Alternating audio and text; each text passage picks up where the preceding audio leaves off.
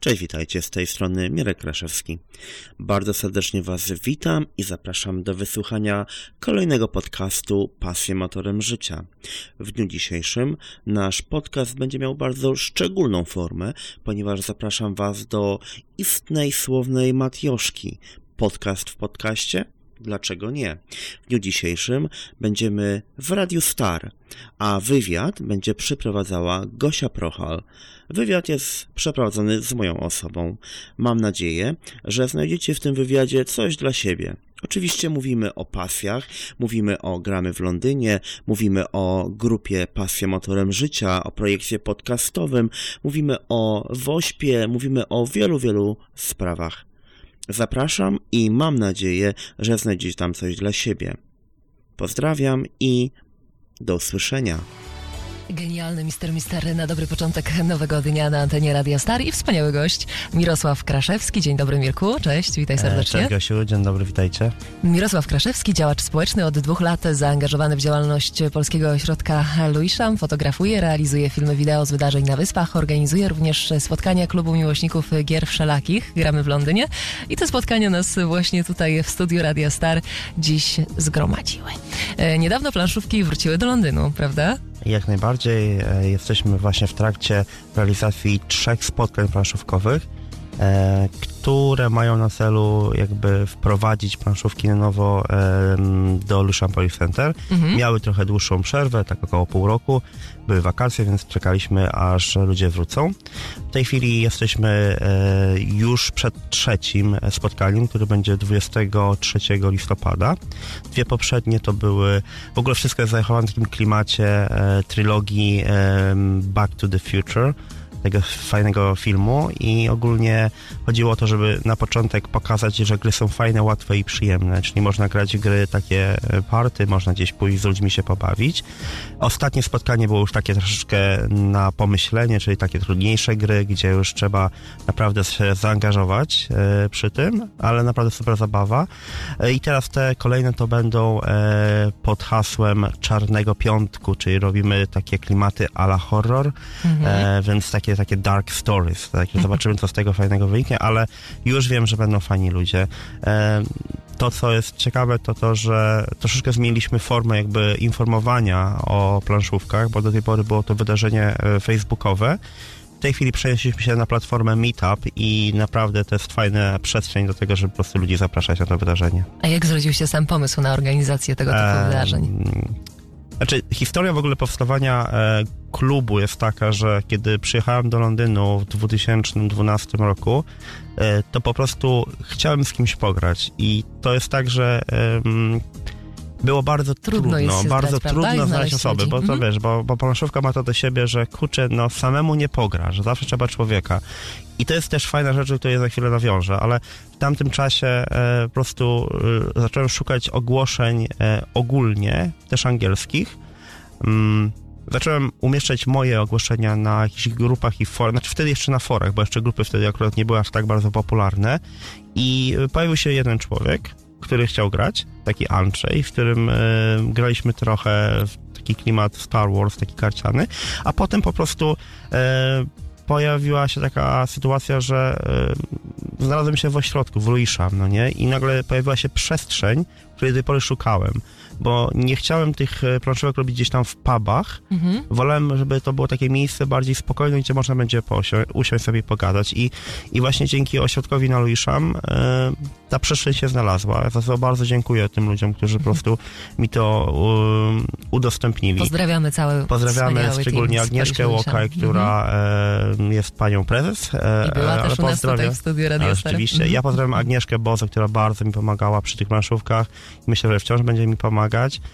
W ogóle całą ekipę Lewisham, no nie? Bo to są naprawdę fajni ludzie, bardzo wartościowi, którzy szukają dla siebie miejsca, no nie? I ten ośrodek, chyba o ośrodku chwilkę powiem, to jest takie miejsce, taka nasza mała Polska, nie? Gdzie my się spotykamy i chyba tego miejsca potrzebujemy do tego, żeby po prostu siebie też jakoś tam realizować. Do kogo kierowane są te spotkania? Założenie było takie, że do wszystkich, aczkolwiek okazało się, że przychodzą raczej dorosłe osoby, więc bardziej już w ten klimat poszliśmy i robimy te spotkania dla dla dorosłych, prawda, bo właśnie jeżeli chodzi o wiek, to też jest ciekawa rzecz, bo ta przekrojówka wieku jest taka, że tam przychodzą ludzie, którzy mają lat 19 i przychodzą ludzie, którzy mają lat 40 na przykład, no nie? Albo i więcej. I nie ma z tym najmniejszego problemu, bo w ogóle sama planszówka, sama spotkania, tu chodzi o to, że planszówki kreują rzeczywistość spotkania, no nie? Że my możemy usiąść i robi się tworzy się taka wspólnota, no nie? Tego, że ludzie chcą ze sobą być. I to jest najfajniejsze, że Facebook jest to miejsce, gdzie informujesz, ale tak naprawdę chodzi o to, żeby się spotkać i ta potrzeba spotkania w ludziach po prostu jest tutaj No wielka. właśnie, bo można chyba powiedzieć, że są to spotkania, które mają nas też zmobilizować do wyjścia z domu, poznania nowych ludzi, no i tego, by spędzić razem trochę czasu. Oczywiście, dokładnie tak. I to też wymaga od nas pewnego zaangażowania się w to, prawda? Bo trzeba jednak z tego domu wyjść, trzeba przygotować sobie cały ten dzień, zaplanować to, że wrócimy później, więc tak naprawdę też tworzy pewną taką, jesteśmy kreatywni w tym, co robimy, no nie? Żeby po prostu tam się pojawić. I naprawdę, słuchaj, ja jestem zawsze zaskoczony, jak przyjeżdżają do mnie ludzie gdzieś na przykład z dalekiej północy Londynu, no nie? A my jesteśmy na południowo-wschodnim Londynie i kurczę, przyjeżdża ktoś, kto pokonuje 2 godziny w pociągu po to, żeby posiedzieć 2 czy 3 godziny i pograć w jakąś grę. Czy są to planszówki, czy innego rodzaju spotkania, czy spotkania, które gromadzą nas wokół zupełnie innej pasji? Ta właśnie możliwość spotkania wśród osób, które gdzieś tam tutaj w Londynie są rozsiane po różnych częściach, w różnych miastach zresztą też, jest chyba bardzo, bardzo fajna i tego nam chyba potrzeba. Dokładnie tak. Ja tylko jeszcze nawiążę tej do bardzo ważnej rzeczy, ponieważ gramy w Londynie i planszówki w Londynie nie mogłyby istnieć, gdyby nie cudowni ludzie, którzy mi przy tym pomagają i to trzeba było powiedzieć przy okazji tworzenia konwentu polonijnego, który był robiony w lutym i później w lipcu. Co dzieje się na takim konwencie? No po prostu ludzie się spotykają i spędzają cały dzień ze sobą, po prostu grając, ale ja przy okazji powstania tego pierwszego w lutym poznałem ludzi z RPG w Londynie, to jest kolejna grupa graczy, którzy grają gry fabularne i ja chciałbym tutaj podziękować Łukaszowi, Michałowi, Ryśkowi i Kasiom za to, że po prostu ci ludzie są jakby nieodłączną częścią gramy w Londynie. Bez tych ludzi po prostu to by nie istniało, bo kiedy jest taki moment, kiedy masz zwątpienie, oni cię tam trzymają,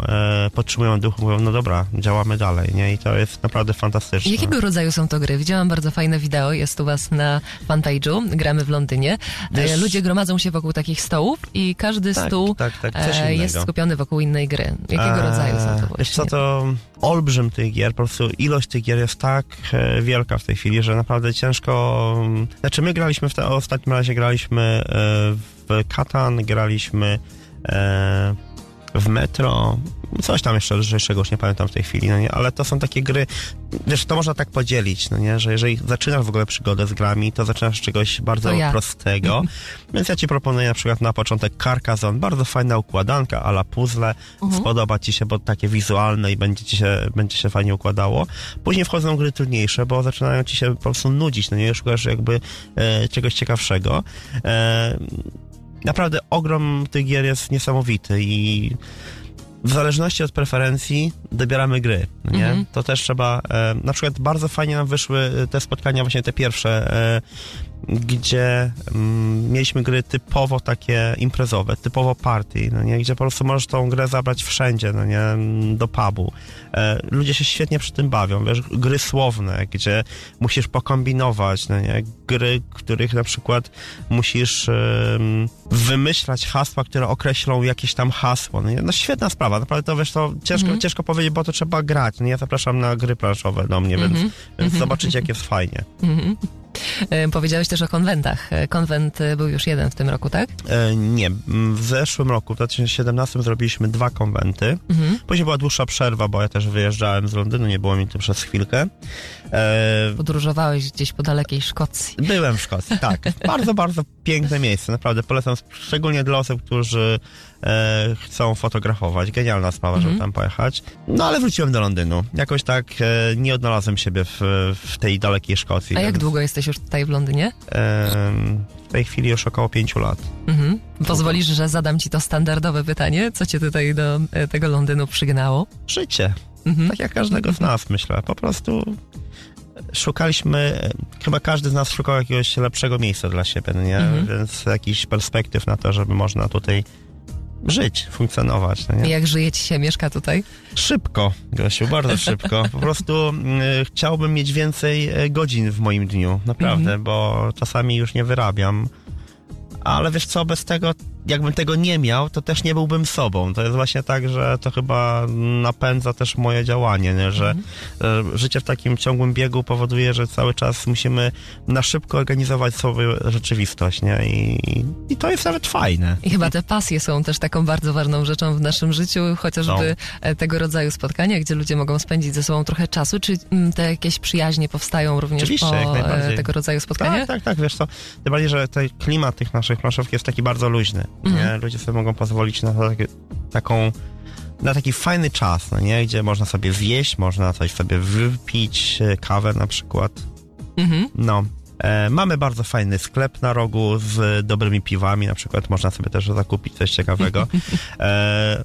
Właśnie to powodu, wiesz co jest najfajniejsze w tym wszystkim, to jest to doświadczenie tego, że to doświadczenie wspólnoty, no nie? Że ludzie po prostu chcą ze sobą być, no nie? I to jest genialne, naprawdę. A jest genialne. tak, że mamy taką wspólnotę rzeczywiście, jeżeli chodzi o Polaków, że chcemy razem spędzać czas, wspierać się, łączyć?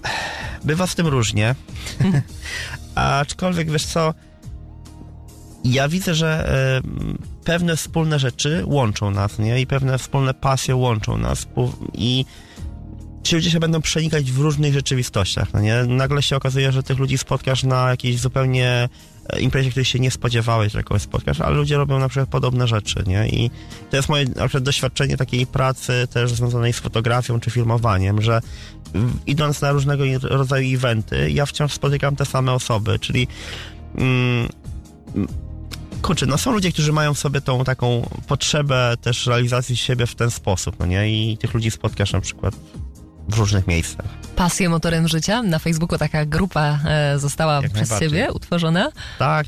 Grupa została utworzona całkiem niedawno, aczkolwiek pomysł powstania grupy rodził się już jakiś rok temu, bo przyszła mi gdzieś do głowy taka myśl, kurczę, nasze pasje są motorem życia, moje pasje są motorem mojego życia, moje pasje napędzają moje działanie i zmieniają mnie, prawda? I tak pomyślałem, kurczę, ale tak naokoło nas jest takich tysiące wspaniałych ludzi, którzy często pewne rzeczy robią do szuflady.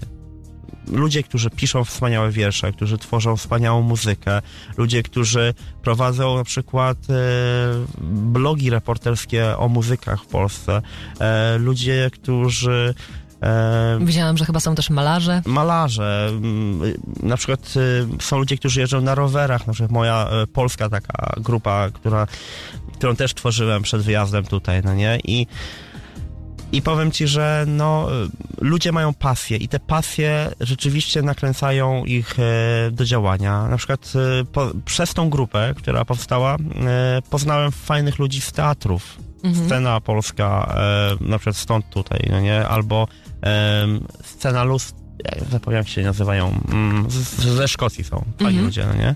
Lustro sceny. Lustro sceny, właśnie. I Patrycję, którą pozdrawiam.